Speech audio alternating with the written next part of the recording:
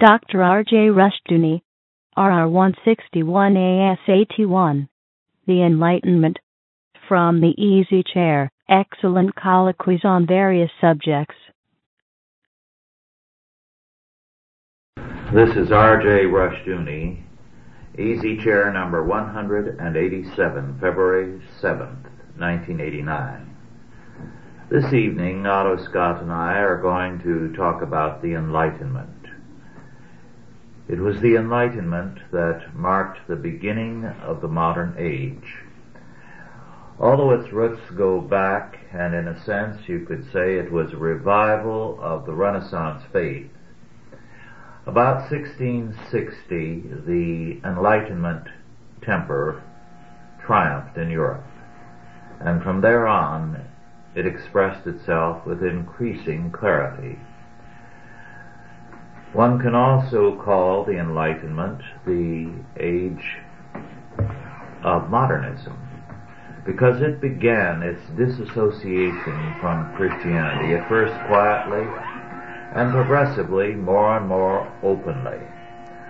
Out of the Enlightenment and its premises came the Romantic movement,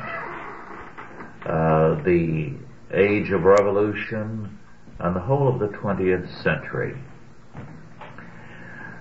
The roots of the Enlightenment go back, of course, to pagan antiquity. The Renaissance very definitely was a precursor. But there was another thing.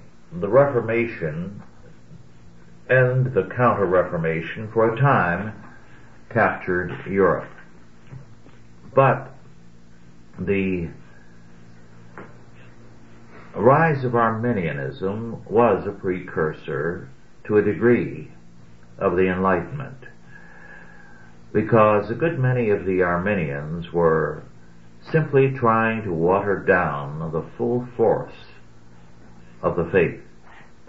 And as a result, more than a few who were subsequently to manifest a deistic faith or an Enlightenment philosophical premise first came out into the open as Arminians. It was a good way of undermining the Reformation.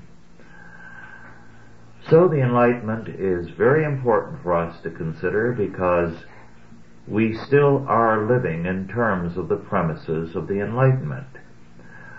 One of those premises was that the center of society was openly shifted from Christianity and the church to humanism and the state. Well, Otto, do you want to add anything to that general introduction? Well, it was a very interesting introduction, and of course I agree with the main thrust of it, but I'm not sure on your comment that the Arminians knew what they were doing. The effect of Arminianism, of course, was to soften the faith. And once you begin to soften anything, the softening process doesn't necessarily stop, because if you soften what was hard, then it gets progressively softer and finally into the sort of mush we have today. But to a great extent, these are trends which people move into in a more or less intuitive way, an unthinking way, we might almost say, because there's lots of rationale that takes place. One of the big rationales of the Enlightenment was that it was going to be scientific. It was going to be, I know that I have a set of Durant's histories, and one of them is entitled The Age of Reason, which I think is very interesting, because it really could have been put The Age of Declining Faith with equal accuracy. So when we talk about the Enlightenment, we're really talking about a double-edged situation. On the one hand, some genuine advances in terms of investigation into physical phenomena, advances in medicine, astronomy, etc. and on the other hand declines in the spiritual area. I could not agree with you more that a great deal of Arminian thinking was not Enlightenment thinking, but it was a good front for a great many people who were anti-Reformed and anti-Christian. They could oppose the Reformation while supposedly a part of it. And that was an important factor. Then with regard to science, only later did the Enlightenment become scientific in its concern. In the early years, as even Peter Gay admits, the Enlightenment figures disliked science because it was too closely associated with Puritanism. Later on, they became the champions of science. But earlier, they were suspicious of it.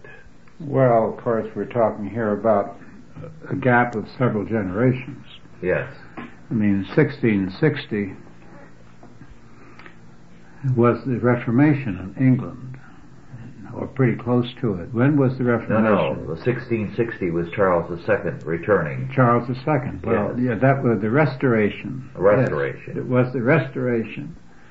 And the Restoration brought in with it great reaction against Puritanism, yes, and especially against the fake Puritans. You know, Puritanism is nobody ever goes into this, but the Puritans were to a certain extent undone by the fact that once they were in control under Cromwell, all kinds of idiots flowed in and called themselves Puritans. Yes. And the frauds, as usual, outnumbered the pure. And after Charles came back, there was a great reaction against the individuals who had gone overboard during the Cromwellian period. And the Restoration brought in with it a wave of ridicule against religion.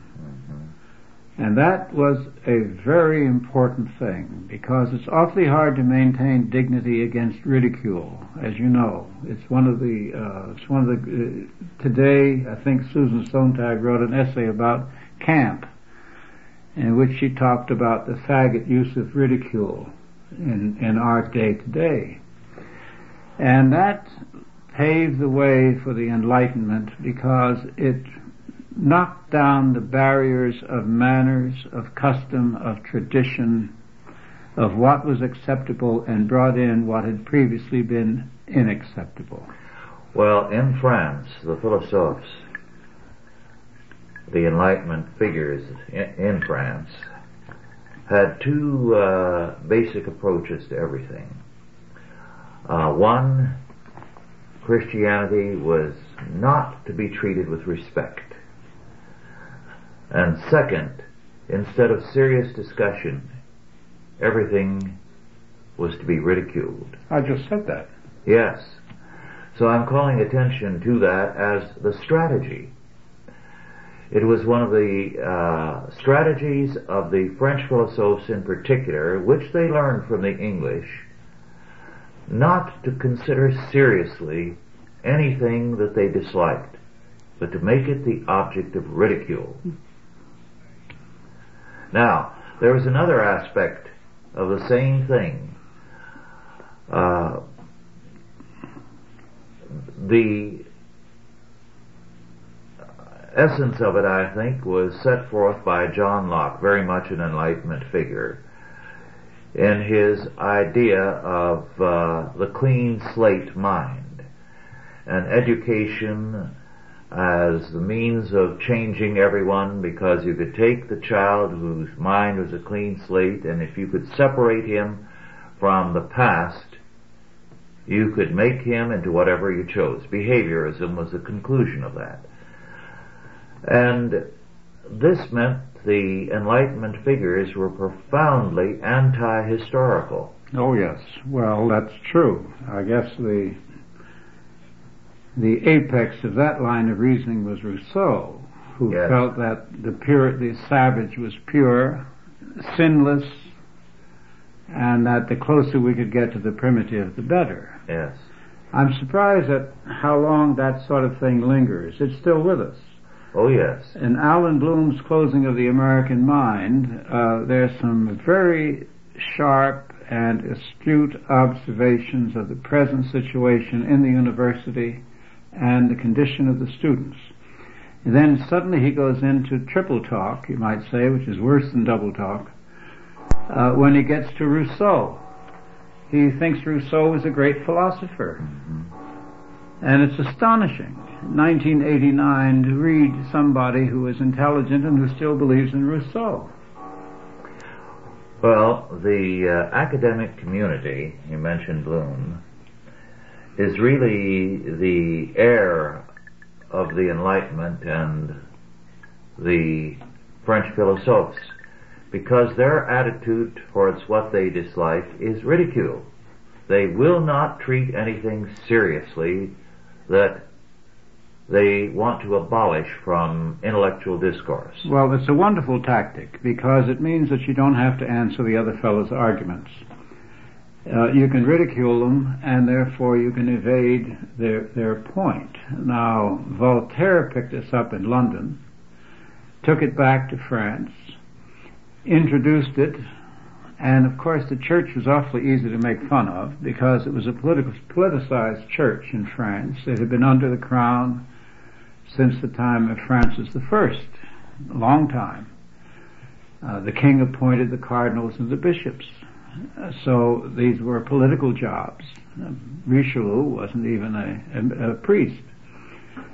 And in Voltaire's hands, it became first a fad, and then a fashion, and then a custom. And custom, you know, is almost ineradicable. To this day, the French will dismiss you with an aphorism. They very seldom put together a completely structured argument the way Germans do, or for that matter, the English-speaking world. They dismiss you with a metaphor. Yes, one of the interesting things in France with the philosophes was that in the early years it was never a frontal attack, of course. It was not only ridicule, but an attempt to make anyone who believed look childish, simple-minded. They would speak of the Bible as having such a horrible tone, such bad taste, the writing, and that it was painful with what vulgarity the Holy Spirit appears in the Bible. That type of comment was routine, to make people embarrassed at believing, as though there was something disrespectful of intelligence in faith. Well, of course, there was also something else which is peculiar. We see it today. There was, at one end of the spectrum, great parade of learning and erudition, and on the other end of the spectrum, ridicule, and in between, an argument for equality. Now, this didn't fit. The erudition and the argument for equality were paradoxical. You couldn't, it would be, I've sometimes thought of that here. Instead of burning their draft cards, the left should have burned their diplomas, but that will never happen, because they're going to be equal while they have graduate degrees. Yes. And the French Revolution, as you have pointed out, abolished all titles except academic degrees. They kept the degrees. Yes. Well, the philosophes and their contemptuous and cynical attitude, you see not only in the academic community, but in the media and in the culture of New York. The critics, the periodicals, the editors. There has to be another term than culture to describe New York. We need a word there, which we haven't got. We need it very badly, to describe the unwashed literati of New York. Well, not everything that comes out of New York is bad, Otto. You and I were both born there. Our parents went there briefly. Yes. Well, the anti-historical aspect of the Enlightenment has culminated in our contemporary schools with the abolition of history and its replacement with social studies. We no longer want an historical perspective. We're going to have social studies which deal with the control of man and society. Well, this is a corollary subject, really. The Enlightenment, as we know, culminated in the Revolution and the Terror. Yes. Now, the great students of that revolution were the International Socialist Movement, and the Russian socialists applied the same lessons to Russia, and they had a bloody revolution and a terror. Now, we are going through an enlightenment here, and if everything works as it has worked before, it will lead us into a bloody revolution. Yes, and most of our people are blundering in the same direction as the French and the Russians did. Exactly the same. Even the same arguments, the same, every step the same. It seems to be impossible, though, to tell, or to convince, rather, the average American that this is underway. The one thing that militates against their planning is that the Christian community is stronger here and is reviving in its strength, and dramatically so. Well, we have a more sophisticated, if I could use that term, Christian community by far than the French had, and a larger, more intellectual Christian community than Russia had. Russian intellectuals were lost, but the thing that Russia lacked in its own defense was a large middle class, an educated middle class, which we have. Yes. I mean, we have the same treasonous intellectuals, but we also have, they're greatly outnumbered by an educated middle class. I would say that Christianity, though, is the one area of education that is the most lacking in the American population as a whole, and the American Christian community, therefore, is better rounded and better educated than the rest of the population. There's another aspect of the Enlightenment to consider. It was hostile to all institutions other than the state, according to Bredvold. And Kingsley Martin, who was not unfavorable to it, said that the Enlightenment thinkers saw the state as the new divine power. Everything else, therefore, had to go. The new God could not tolerate rivals such as the church, the family, ancient institutions. So it has been erosive of every element in society. Well, that's true, but it's interesting to reflect that both the French and the Russian example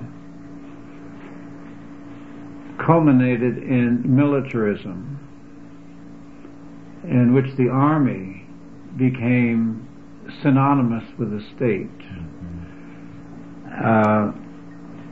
They're very worried, and always have been in the Soviet Union, about Thermidor and about a possible Napoleon. And of course Napoleon came out of the first revolution. It's interesting, though, that revolution should have this dynamic quality where they want to revolutionize everybody everywhere. And the church is not what they're talking about, the state's what they're talking about, but force, in the end, becomes the main instrument of revolution. And anyone who goes along with fostering force as an answer to social problems is helping the revolution, whether they know it or not. Exceptionally important point. which too many church people today are forgetting, as in Operation Rescue. The denial of Christianity, the denial of the spiritual, is basic to the Enlightenment and to revolution.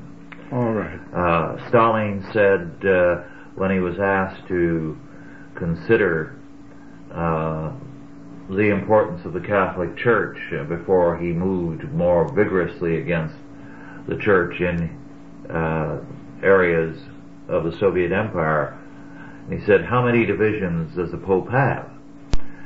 To him, the only thing that counted was military power, force.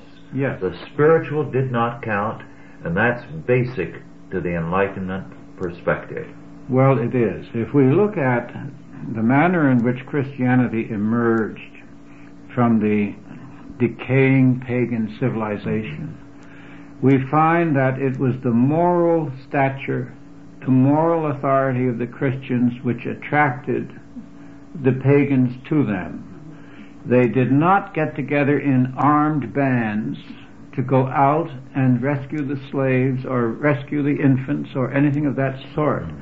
What they did is that they led quiet, moral lives, and they did what they could to help their neighbors and to take care of themselves. And over a period of time, during several centuries of persecution, they became the most admirable people in the population.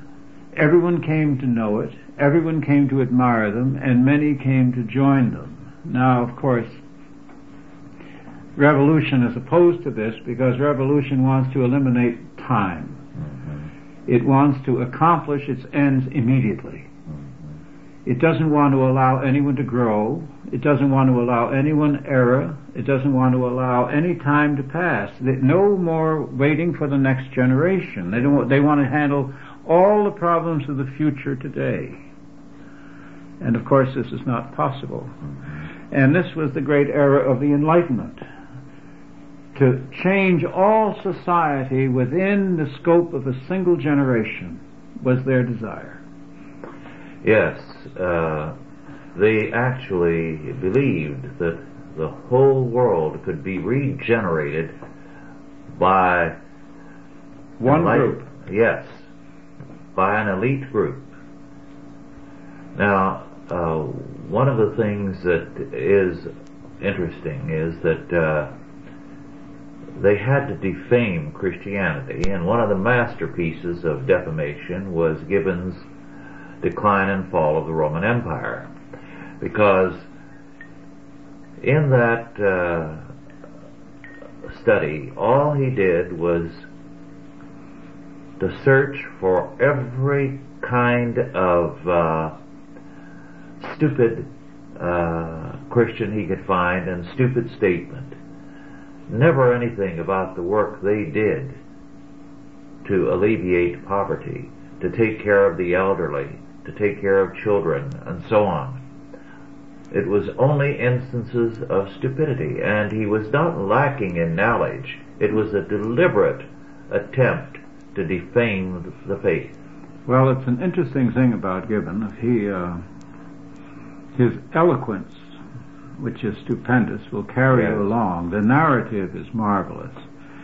But he credits the Jews and the Christians with destroying the ancient world. His argument is that they both introduced an intolerance which the pagan world did not possess otherwise. And he managed to go through the whole period from the Antonines, I believe, all the way up to his own time, or practically his own time, without ever discerning the fact that a great civilization was being created during those years. Yes, and the argument about the tolerance of the empire or of the Greeks is a particularly ridiculous one, because nothing could exist apart from state licensure. The idea of having any freedom or the right to decide anything on your own was alien. Oh, well, the individual had no rights whatever. As you know, I'm working on this Arminian and Calvinist thing. And I'm so inundated with information on it that I'm now involved in cutting it back to reasonable proportions. One of the things that I've run into has been the dispute between Lord Acton and Thackeray on the question of human sacrifice in ancient Greece and Rome. Thackeray was a great admirer of both the Greeks and the Romans, and he wrote poems in Latin and I believe also in Greek, using their antique forms. And Acton finally got a little bit irritated at this and wrote an essay on slavery under paganism. And every single one of the Roman empires up to Constantine authorized human sacrifice for religious and political purposes, without exception. Yes. And so hostile are they to what Christianity has done that Pierre Doquet, in dealing with the fact that very early in the Middle Ages, by 900, Christians had abolished slavery in Western Europe. Mm-hmm. He insists it was not due to religion. What was it due to? Well, he has a Maoist interpretation of economic determinism by which he explains the abolition of slavery. Now, it's curious that this Maoist thesis hasn't worked anywhere else in the world. It wasn't working in China. No. It wasn't working in the Orient. It wasn't working in Black Africa. It wasn't working in Central or South America. It wasn't working in any civilization except the Christian. Mm-hmm. And yet, the exception doesn't prove a thing. Not a thing. And here's an entire book written by Doquet on medieval slavery, and liberation, which refuses to concede that Christianity had anything to do with the abolition of slavery. Well, you know that the European Christians abolished slavery in Black Africa, and I have yet to see a single monograph on the subject. No, of course not. In fact, of late it's becoming fashionable to blacken Wilberforce for his part in this. And what reproach can they level against him? Well, he was a Christian, and therefore he was narrow-minded. He was narrow-minded. Yes. Well, the Enlightenment is a fascinating era. The individuals who took great pride and strutted on the stage at that time were a curious combination of radical lawyers, radical journalists, upstarts of various sort who gave themselves false titles of nobility while they thundered about equality. Yes. Well, they resented anyone being better than themselves, but regarded most people as beneath them. Well, you know that most people who argue for equality are really arguing that you and he are equal.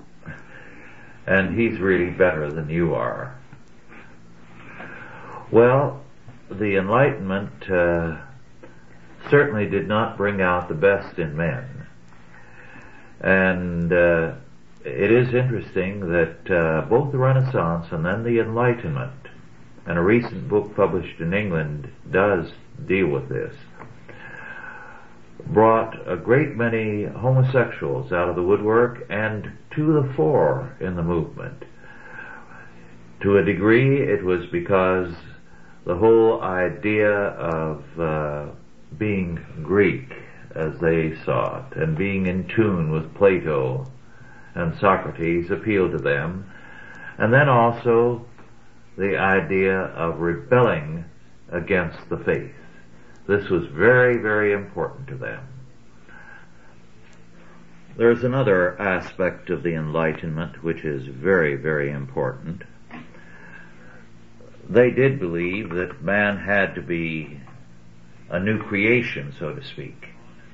So they were in line with the Bible and believing that man had to be a new creation. However, it was not through being born again through Christ, but as Louis Bredvold wrote in his book on the Enlightenment, human nature was going to be changed by changing the environment. Our modern environmentalism comes straight out of the Enlightenment. It was a belief that if you could capture the state, and if you could command the institutions of the state, and especially its schools, you could then remake man, and he would be everything that you could imagine to be desirable. Well, of course, there was a thread of empiricism in this. Looking at what was still relatively new to these people, don't forget generation, the idea of different cultures, different manners, different customs, and different religions around the world was still, they were something that they were still in the process of discovering. The New World was still contained Indians and tribes that had not been contacted. Their world was still expanding, and it was still showing them hitherto unknown diversities in human behavior. So if you wanted to apply a strict logic to these observations, it would come out that all we have to do is to change society and we can change the people. Mm-hmm. Yes. And in the process, of course, they invented the myth of the noble savage. Yes, that was part of it. Because they believed that supernatural man, that is Christ and anyone made a new creation in Christ, represented evil. Whereas the noble savage, natural man, was the desirable person, and hence they went to all kinds of lengths to idealize primitive peoples everywhere and are still doing it. Well, let's put it this way, that they became overly aware of their own sins. They began to spend all their time looking at the errors of Christianity, the crimes of Christianity. Voltaire spent the better part of his life itemizing the terrible things that Christians had done. I mean, Candide, his great satire, with Dr. Pangloss saying, this is the best of all possible worlds. Observe how the leg is curved so it fits a stocking, and the nose, it has a bridge so it'll support glasses, and so forth and so on. And then by contrast, the unknown was perfect. What you have here is a sort of what I always think of as the engineering mentality. I have a great deal of respect for engineers and their ability, but I also look at them sometimes with wonder at their expectation that the human race should become logical. Because we're not logical in that sense. We're not mathematical entities. We don't add together like a piece of mathematics. And the Enlightenment was reason gone crazy. Reason without control. And also, plagiarizing now slightly from that essay you lent me the other day about the Romantics, that part of their argument against the late scientific argument was that it was insufficient description of individuals because it didn't include the spiritual. You referred earlier to Voltaire and his work. He referred to Christianity as a ferocious animal, that beast. He made the motto of the philosophes to erase, wipe out the infamy, meaning Christianity. When in 1762, according to Peter Gay, who is pro-Enlightenment, Diderot affectionately saluted him as his, quote, sublime, honorable, and dear Antichrist, unquote. Yes, well, that's what Peter Gay liked. Peter Gay being one of the most anti-Christian writers of modern times. Yes. And he says that to Voltaire, no epithet could have been more welcome. And he goes on to say, Voltaire's life reveals a distaste for Christianity amounting to almost an obsession. I think it was an obsession. I think it becomes an obsession. I think it's the mirror image of anti-Semitism. Mm-hmm. It simply is a different target. Yes. I think it stems from the same syndrome. Yes, I agree, very emphatically. Well, the Enlightenment, because of its militant anti-Christianity and its environmentalism, naturally gravitated to the state, which it saw as the only natural institution, and believed that coercion through the state was going to be the regeneration of man. So the more we work out the implications of the Enlightenment, the more coercion, the more brute force we're going to see in society. So not only revolution but terror is a logical conclusion. Well, that's true. There was a sort of a revival of the Enlightenment attitude, though, by the middle 19th century. The Victorian era went in for social improvement. Mm-hmm. And the methods that they applied were theoretically persuasion, but in actual fact there was a great deal of force involved in the establishment of colonialism. The blacks in Africa were stopped from enslaving one another by the armies of Britain, France, etc. And we came along in our abolitionist movement to introduce force as a means of resolving social problems. We introduced political terror here, and we called it anti-slavery. Now, it really wasn't necessary to kill 600,000 men and injure over 1 million in order to get rid of slavery. Mm-hmm. But that's the method we chose. Yes. And ever since then, the American method for solving a social problem has been force. Yes.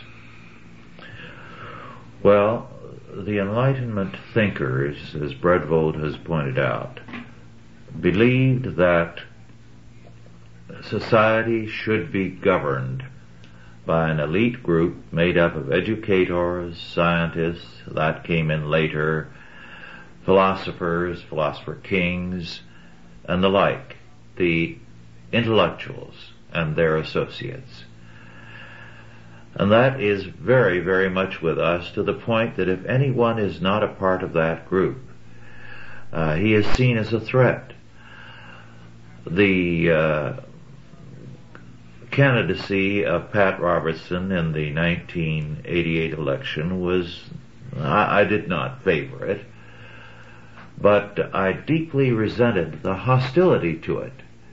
It was as though there was something immoral about an evangelical pastor running for the presidency. No other candidate was attacked in such personal terms, nor could anyone except a Christian be attacked in those kind of terms in this country. Mm-hmm. This is a very strange development. Yes. But in that sense, we're very much in the condition of France in, let us say, 1780.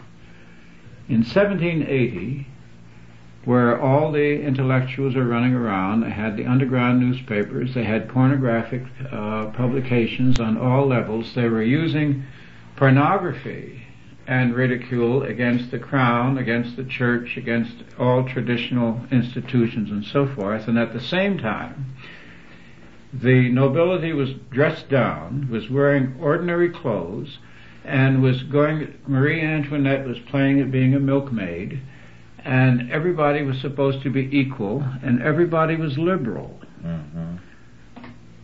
But in the meantime, the revolution was building. Yes. And the Christians were being made to feel as though they were outcasts. That parallels our situation today precisely. Yes. One of the aspects of the Enlightenment was its, of course, interest in the noble savage, but another was an interest in non-Christian religions. For a time, China and its religions was very popular in the 18th century, and that lingered into the 19th. To this day, we see that. Interest in Hindu religions, any kind of Eastern faith, and at the same time a contempt for Christianity. I have been going through lately a number of university book catalogs, and it is appalling to see that every religion except Christianity gets so much respectful treatment in a series of books. But I was looking at one today, and when it came to Christianity, the books were things like A Study of Jim Jones and his cult in San Francisco and New Guinea, so that anything disreputable was what they had as far as a Christian content was concerned. Well, yet they don't talk about the Hindu massacres in India. No. They don't talk about the disputes between Mohammedanism, the Islamic people. They don't talk about the arguments in Israel. Only Christianity. Yes. How many were millions were murdered in India after World War II? Roughly, I believe, between 4 and 5 million. Mm-hmm. The figures dropped out of the encyclopedia. Yes. And they were hacked to death with swords and bayonets. Guns were not used.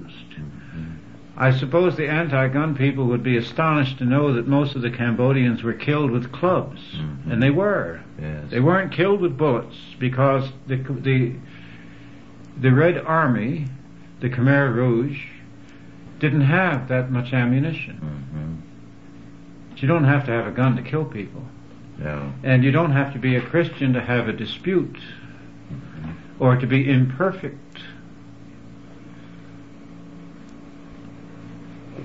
But the Enlightenment did set the fashion, and when I went to school, my brief school experience, I'll still remember the enthusiasm of the teachers for the French Revolution. Yes.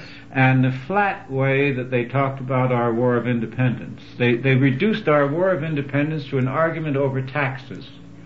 Yes. Then and now, everything in the tradition of the Enlightenment is treated with respect, as though a man then began to wake up out of a long nightmare. Well, look at the glorious name of Voltaire and see if you know anyone who has ever read him. Yes. Voltaire is surprisingly... he's dated. Not only dated, he's shallow. He's hard to read. Very, very shallow. There is very little in his writings that I've read, and I read quite a bit years ago, that was anything but superficial. You had to agree with him in order to say, this is good. Well, there's an apocryphal saying that Voltaire said, I will defend to the death your right to say what I disagree with, which is absolutely nonsense. He never said any such thing, and he never behaved that way. He wasn't defending the right of Christians to believe in Christianity at all. No, he was a very intolerant and unpleasant character. It's almost like talking to a modern liberal who, if you disagree with, immediately assumes that you're a racist. And says so. Yes, and he is the soul of tolerance, even as he clobbers you. Excepting for you, he's very tolerant. Yes. But the Enlightenment still, now here is Peter Gay talking about the revival of paganism. And we have to wonder, because Mr. Gay came over here from Nazi Germany. He took refuge in this country. He has become a great success here. His books are sold by the tens of thousands, and he's highly honored. And yet, what does he say about the majority of the culture that has embraced him? And how often do we see this phenomenon? Yes. In his recent book on Freud, he simply does not touch on all the recent studies that show a very discreditable side to Freud. Well, Dr. Saz reviewed Gay's book on Freud in the Wall Street Journal and said Gay has read everything about Freud and understood nothing. Mm-hmm.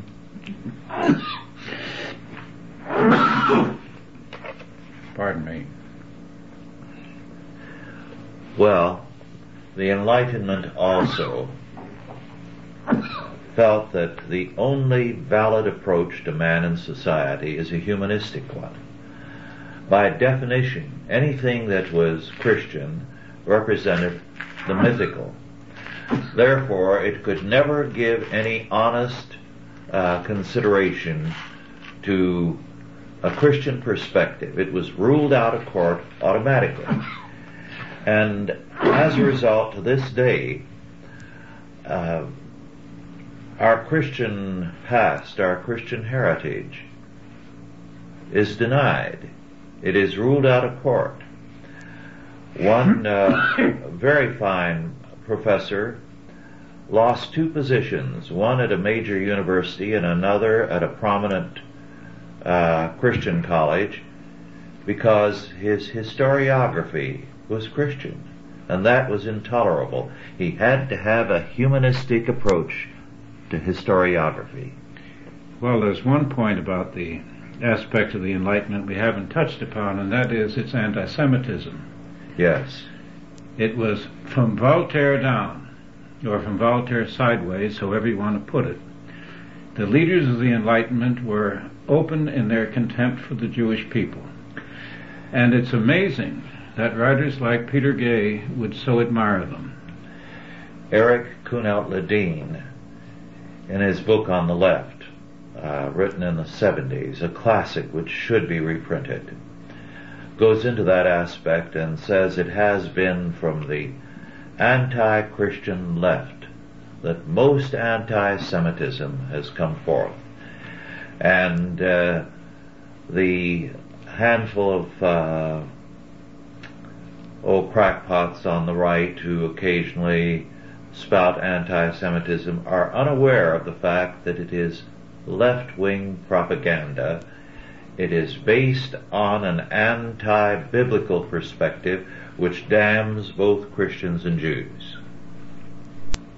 The Jews were hated by the Enlightenment because they gave the Old Testament to the world, and they could not be forgiven for that. That was Hitler's attitude. Yes. He called Christianity a Jewish religion. Yes. But we don't hear about that now. And you don't hear about it regarding the Enlightenment. And it's a very strange omission on the part of individuals who claim to be scholars. Yes. Well, it's a deliberate omission. All omissions are of that size. Yes. Because you can't go into the research of the period without stumbling across this. Yes. Well, the sad fact is that so many scholars of both Christian and Jewish background have gone along with that and have failed to call attention to that fact. There's also the fact, which I started out my book on the French Revolution with, was the growth of superstition, astrology, magicians like Cagliostro and so forth, Mesmer, etc., which accompanied the Enlightenment. The Enlightenment had all these strange cults. Yes. All these bizarre sex groups, all this pornography, all in the name of free thought. Yes. The rise of alchemy, which had been an incidental fact in the history of thought previously, was phenomenal in the post-Reformation era. The search for the Philosopher's Stone, all kinds of things like that. Knowledge had to be sought outside of the biblical worldview. Outside the tradition, yes. Outside the law, you might say. And we're running into the same sort of thing again. We're running into bizarre groups. Yes. The animal rights people who are going to shoot the farmer. Yes.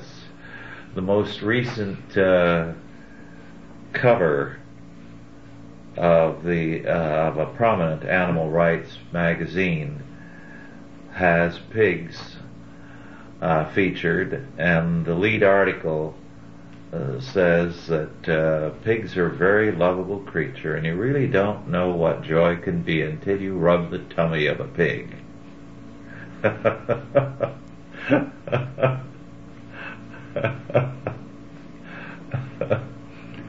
Well, it's very interesting that the Enlightenment was also the era of tremendous immorality. Adultery became not only fashionable but almost commanded. You were considered something strange if you didn't have a mistress or if your wife didn't have a lover. Yes, as a matter of fact, in the era of Louis XV, any man who would have objected to his wife's adultery would have been laughed out of the court. And we're beginning to run into the frustrations that sort of thing creates. Don't forget the slogan that Abbie Hoffman created at one point. He said, "Revolution for the hell of it." Yes. And this was an aspect of the French Revolution, and I think it was also an aspect of the Russian Revolution in terms of the nobility of Russia. Mm-hmm. Revolution as a result of boredom. After all the rules had been thrown away and you could do everything you wanted to do, what's the inevitable result except boredom?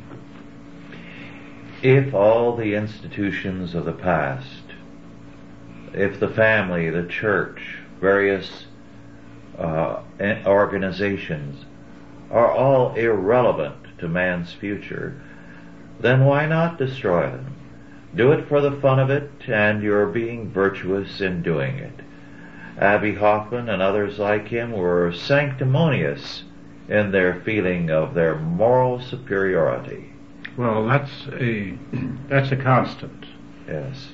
That is one of the defects of liberalism, is that virtue doesn't become a matter of behavior, it becomes a matter of opinion. To have the right opinions makes you a virtuous person. To have the wrong opinion makes you something else. Yes. What you actually do is beside the point. Yes, that's a very important point. And that's why today our so-called great men are men who simply spout their opinions, who set the liberal line. The anti-Christian line, perhaps, would be the better term, and therefore are regarded as great men, great thinkers, and pillars of morality. Well, here we have something we've reached a stage where Christianity is not openly attacked so much that it is treated as though it doesn't exist. It is totally outlawed from discussion. Mm-hmm. I don't know when I've read anything that has a footnote quoting a Christian thinker. Mm-hmm. We do not exist. Yes. And very sadly, so many church leaders are afraid to stand up to these people. Today, I read a letter from someone in Europe, a Christian leader, and I shared the letter with Dorothy. He described going to an evangelical meeting where some decisions and policies were to be set. And he found there were homosexuals there to provide them with guidelines. Guidelines? Yes. And guidelines for what? For the moral stance of the church. Of the church? Yes, of the church. And everybody was afraid to say anything because it would mean they would lose intellectual respectability. So this person spoke out plainly and scripturally against these things and was an embarrassment to many. They were embarrassed. Yes. Well, they don't really know what's coming then, do they? No, they don't. Because embarrassment is going to be the least of the problems that the future will bring about. Yes. Well, our time is running out. We have a couple of minutes. Are there any general statements you'd like to make summing up the Enlightenment? Well, yes, I think that there are parallels between the Enlightenment and our situation, but we do have what the French did not have. We have an awareness, we have a knowledge, we have a historic background, we understand the formula, we know the dimensions of the enemy, his tactics, his methods, his arguments, backwards and forwards, as well as he does himself. Yes. And I think the United States is going to provide a great surprise. I agree with you. I think Christians are coming out of their closets, and they're coming out ready to make a stand. And I do believe we're going to win. I was reading late this afternoon a statement by John Calvin on the concluding phrase of the Lord's Prayer, "For thine is the kingdom, the power, and the glory, forever and ever. Amen." And he said, with such a God and such a kingdom, we must recognize that victory belongs to us. That was the substance of his comment, and he was right. Well, thank you all for listening, and God bless you. Authorized by the Chalcedon Foundation. Archived by the Mount Olive Tape Library. Digitized by ChristRules.com.